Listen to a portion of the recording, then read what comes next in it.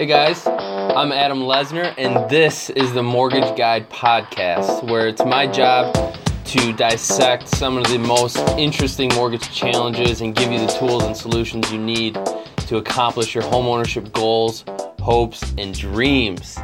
Happy New Year. We're in 2018. Today I wanted to share with you one of the most popular videos on my YouTube channel, Portfolio Loan Mortgage Guide. This is on veteran tax exemption for disabled veterans who are 100% disabled. Basically an opportunity in the state of Michigan for disabled veterans to not have to pay real estate taxes.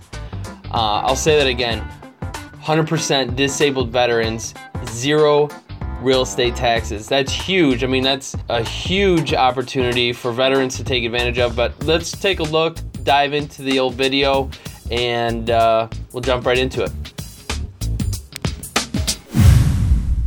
100% disabled veterans of the United States Armed Forces, listen up.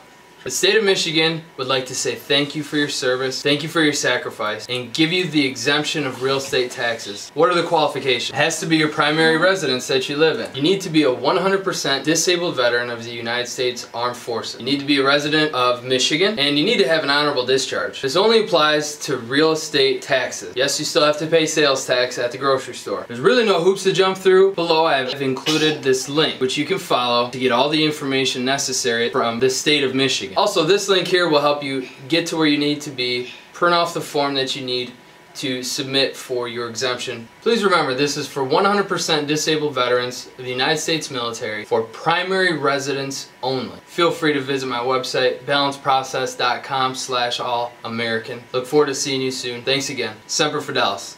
There you have it.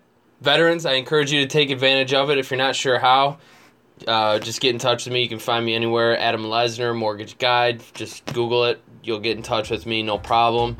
Also, I just want to let you know, this exemption is not just for Michigan. There are many states have this type of exemption for 100% disabled veterans or something similar. So I'm happy to give you a list of those as well. But thanks again, guys. I sincerely appreciate your attention, and we'll see you next time. Take care.